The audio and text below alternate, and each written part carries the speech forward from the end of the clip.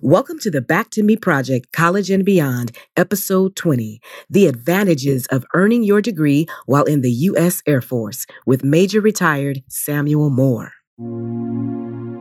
Every job they have on the civilian sector, they have it within inside the military, and especially within the Air Force. So anything that you can do on the civilian side, you can do in the military. But when you're on the side of the military, you get all these other benefits, and you get to see the world. A couple of things I wanted to mention is that just some places that where I actually live. You know, I've lived in Hawaii. I lived in Korea. There was great people. You learn a different culture. You learn a different language. I was able to go to Laos. I was able to go to Germany. I was able to go to Italy, Spain, Morocco, Saudi Arabia, all that on the military dime. So what I'm saying, you have the whole world in your hand. Hello, everyone. It's your host, Yoli Tamu. This week, we are honoring our veterans by highlighting some special individuals who are serving or have served in the military. In this episode, we are honoring Major Retired Samuel Moore. After serving 30 years in the U.S. Air Force, this retired meteorologist shares the great benefits of receiving your degree while serving in the U.S. Air Force. If you are considering a career in the military while receiving your education at no cost, this interview is for you. Back to me.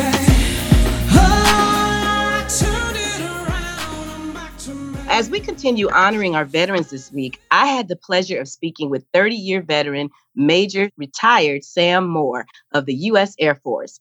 This retired airman had a career in meteorology where he served as a meteorologist. Major Retired Moore is currently a contractor who works at the Army Command and General Staff School in their Distance Education Division. As a Southern Illinois University Carbondale graduate, he knows the importance of obtaining an education while in or out of the military. Welcome to the podcast, Major Retired Moore. How are you doing? I am doing outstanding. I'm so excited. And please call me Sam. Oh, okay. Definitely. I will call you Sam. I appreciate your time. I appreciate you being with us. You having a good day? Yes, I am. And thank you for your time. Oh, great. Okay. So now, as our Air Forceman, or our airmen, I should say, I wanted to ask you, what motivated you to select the Air Force out of all the branches? Well, me growing up in Chicago, I just thought it was more to the world than just Chicago. Because in Chicago, I was getting, some job rejection, and I wanted to travel. And I also was told that, the Air Force, they were probably one of the smarter branches of the service. Also, as far as the Army, my generation before me, my dad, my uncles, all of them, they were drafted into the Army. And they did not want me to go to the Army. I couldn't do the Navy. I know that people in the Navy love the Navy. I have nothing against the Navy, but for me, I could not see myself being out there on a ship for like 6 months at a time. And they go hand in hand with the Marines. Mm-hmm. So the type of person I am, I chose the Air Force. Got it. So what motivated me to join the Air Force is that I wanted to see the world. And I wanted to travel. Mm-hmm. I love it. Can't beat that. That is one of the major benefits. Yes. Mm-hmm. Okay, now what are some of the other benefits? Let's get into being an airman. So we have a college podcast platform here, primarily college freshman women that are transitioning into college, as well as college graduates going out into the workforce. But I'm finding I'm attracting young men as well. So when you speak about the benefits of being an airman or airwoman, you're talking to everyone. So can you map out a few of those benefits for us? Yes, I sure can. And the Air Force is a great place for women today and for men today. And I'm a definite advocate to go to the Air Force. And you have a lot of different benefits. So let's just first talk about one of the big benefits is free living. I mean, once you join the military, if you stay on the military installation, you stay there for free. Or if you stay off of post, they give you a stipend. So on top of your pay, they would give you a living expense just for you to have housing and live very nicely. Mm. You also get medical benefits while you're there in the military and also school benefits. I'll tell you a short snippet of my story is that when I joined the military, they selected me to become a meteorologist. And just for me going through the meteorology school, I was able to obtain my associate in meteorology. And the Air Force is the only branch of the service that actually has an accredited associate program in the military. And I did that. And who inspired you to go into meteorology? What made you decide on that major? So you have to score well on what they call the ASVAB test. Yeah, all branches of the service take that. And once I scored well on that, due to the diagrams that they use to determine what jobs you could go into that you would do well into, I was selected to be a meteorologist. So the Air Force selected me to be a meteorologist. I didn't select the Air Force to be a meteorologist. But once they did, I loved it. Oh, great. So they thought it was a great fit for you, huh? They did. And I did 30 years of it. As a matter of fact, I got a nickname. People stopped calling me Major Moore. They just call me Sam the Weatherman. That was my name. Yeah. And how many years? How long were you the weatherman? 30 years. I did it for 30 years. You're full time. Wow. Right. Yeah. So I was active duty. There are different branches in the different sections in the Air Force. Like you have reserve, you have guard, and you have active duty. And I did 30 years active duty. And, and one of the other benefits, what I mentioned, well, before I get to that, let's finish with the school, was that the military would actually pay for a lot of your schooling. They would, depending on your job, they would pay all the way through your PhD. So the military paid for my associate, they paid for my bachelor's, they paid for my master's. I had zero debt. And then, and depending on your career field, they would either pay for your PhD and you would have zero debt. And that's very good because it equates to money. Put the money in your pocket when you get your degree.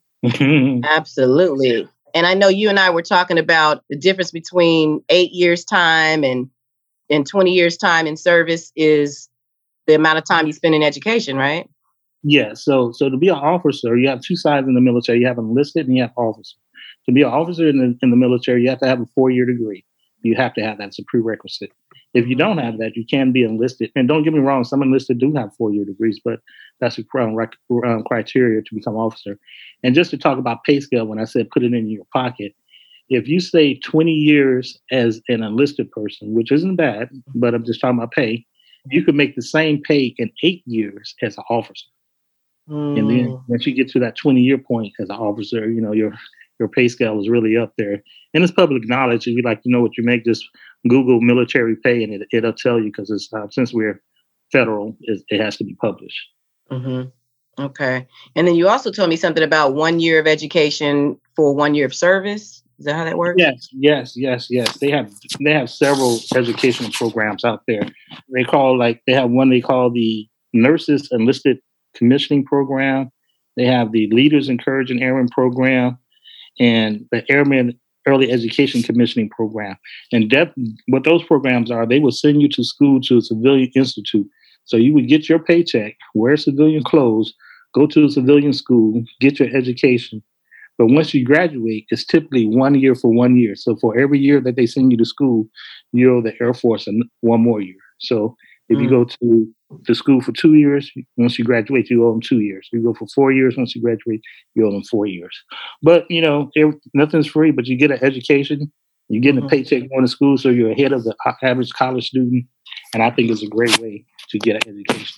Absolutely. You get paid to learn it. Get a full paycheck, plus that housing allowance that I was telling you about on top of it. So that is an awesome benefit. It's definitely worth it, because you always hear these stories about why people don't want to join the military because they don't want to go to war. You know what I mean? But they don't hear of all these other great benefits. So that's why I'm glad to hear you laying this out. Yes.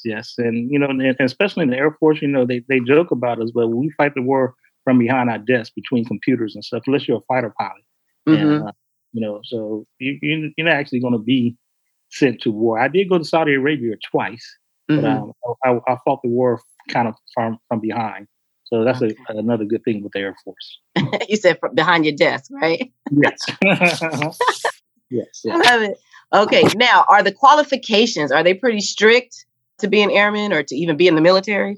I would assume they are. Well, they are strict to be in the military, but they are. I believe they are the strictest in the Air Force. Matter of fact, I went with a young gentleman today to the Air Force recruiter because he was interested in it, and he asked me to go with him so I wouldn't try to pull the wool over his eyes.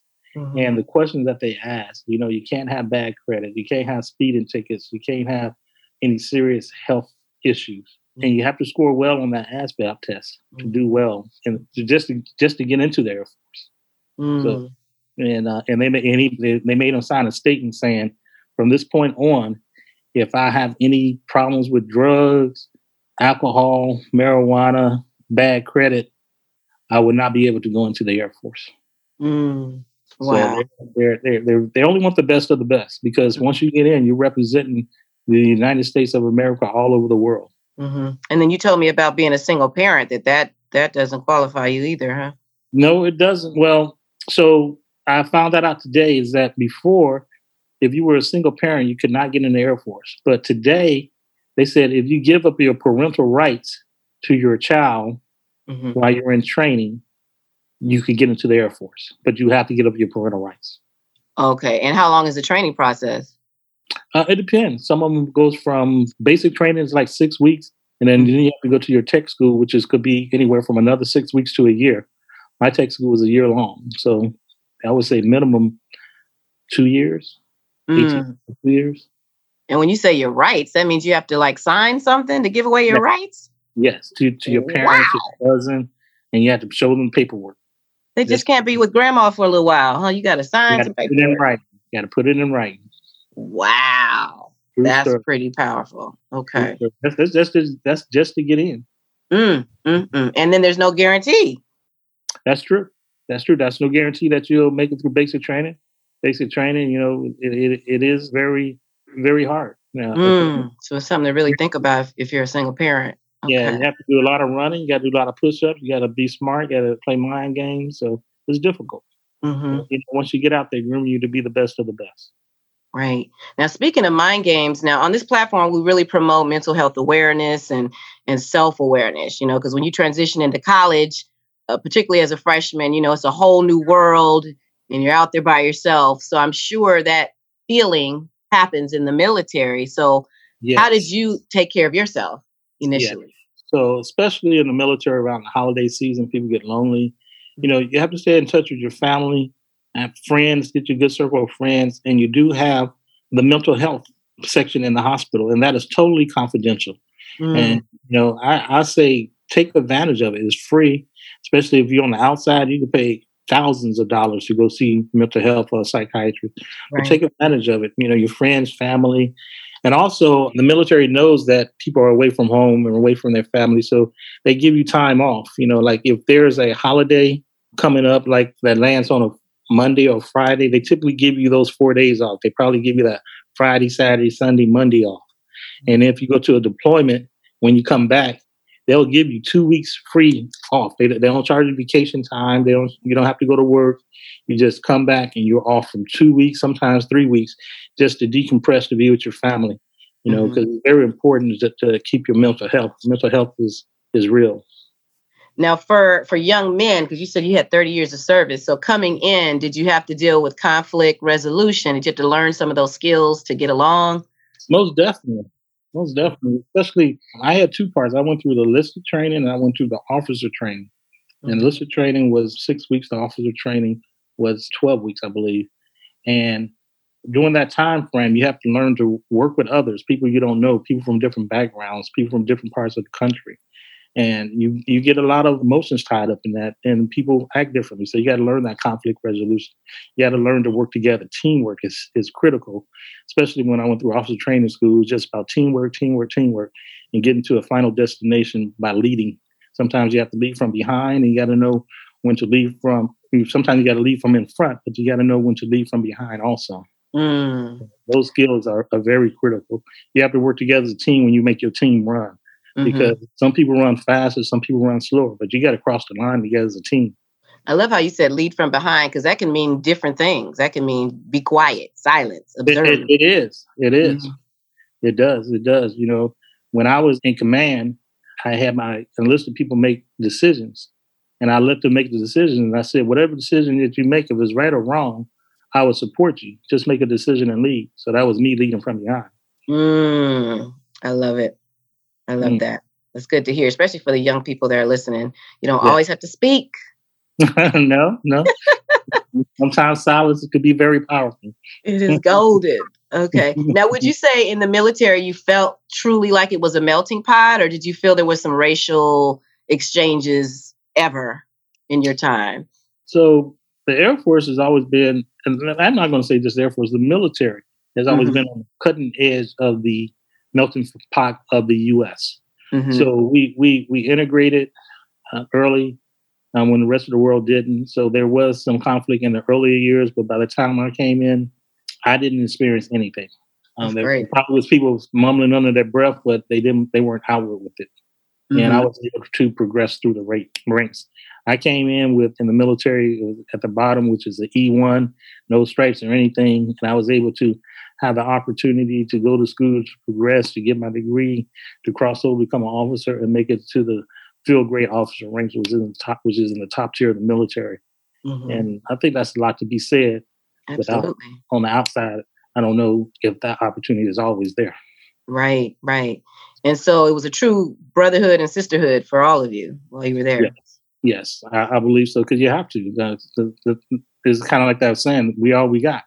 Yeah. So when you go to that war zone, that's all we got. We're in a foreign country with foreign people, and we got to work together for the success of the team, and so for the success of the mission, and for the success of the U.S. Well, this has been great. Thank you for this. I think we got some interested people potentially considering the military. So that's why I'm doing this week. And this has been very informative. So very thankful. Now, before we go, can you just leave some encouraging words for that person that is considering going into the military, even though they see so much happening on the news? Should their focus be on everything we talked about, education, benefits? What are some encouraging words? Well, I tell people this. Every job they have on the civilian sector, they have it within inside the military, especially within the Air Force. So anything that you can do on the civilian side, you can do in the military. But when you're on the side of the military, you get all these other benefits, and you get to see the world. A couple of things I wanted to mention is that just some places where I actually live. I lived in Hawaii. I lived in Korea. There was great people. You learn different culture. You learn different language. I was able to go to Laos. I was able to go to Germany. I was able to go to Italy, Spain, Morocco, Saudi Arabia, all that on the military dime. So what I'm saying, you have the whole world in your hand. And the thing where you go, how many people got on their resume that they were a fighter pilot? You can do that. Or an astronaut. That is very possible. And we have a very new force that just stood up last year. We call it the Space Force. And you could join the Space Force. That's the cutting edge of technology. So, wow. A new branch called Space Force. A new branch called Space Force. You could join the Space Force now. So what I say to the young people, you have the whole world in your hand. And it's just what you want to do to shape and to mold it to make it happen. Wow. That is excellent. Okay. This is great. Now, is there like a website, a general place they can go to get some information, learn a little bit more? Yes, and this is especially for the young people. If you got your phone, you just go to the Play Store, and they have a new app called My Air Force Aim High. And you download that, and it has a wealth of information. And if you type in your zip code, it can get you to the nearest recruiter. On there, it tells you about different programs. It tells you about different jobs. It tells you wealth of information. Look it up. My Air Force Aim High. And it's at the Play Store. Just download it, log into it, and it can get you to your recruiter. If you're not ready to talk to your recruiter, I am more than happy. Y'all can email me, text me, and I'll be more than happy to get back with you to answer any question whatsoever that you might have. Because literally, the whole world is in your hand. Oh, I appreciate that. So you don't mind providing an email address? No, not at all. You can reach me at slmnaf@gmail.com. That's SLMN, A as in Apple, F as in Frank, @gmail.com. Feel free to email me. I will definitely get back with you. You put your phone number in there. I will call you, and we could go from there. This is so great, so powerful, especially during this time. Thank you for just being available. This is great. It was my pleasure. I'm more than happy to assist in any way that I can. All right. Well, Sam, this has been a great, great, great call. And I look forward to talking to you some more. And thank you. Thanks again. And we'll talk soon. Thank you very much. My pleasure. And I'm looking forward to talking to you and the others that contact me also. All right. Take care. Bye-bye. Thank you for joining us. I hope you enjoyed this informative conversation about enlisting and receiving your education while in the U.S. Air Force. For more information about other episodes, be sure to subscribe to the Back to Me Project, College and Beyond. I'm your host, Yoli Tamu. Leave a review at the end of this podcast, and if you would like to book me at your next student event, visit our website at thebacktomeproject.com. Until next time, be well.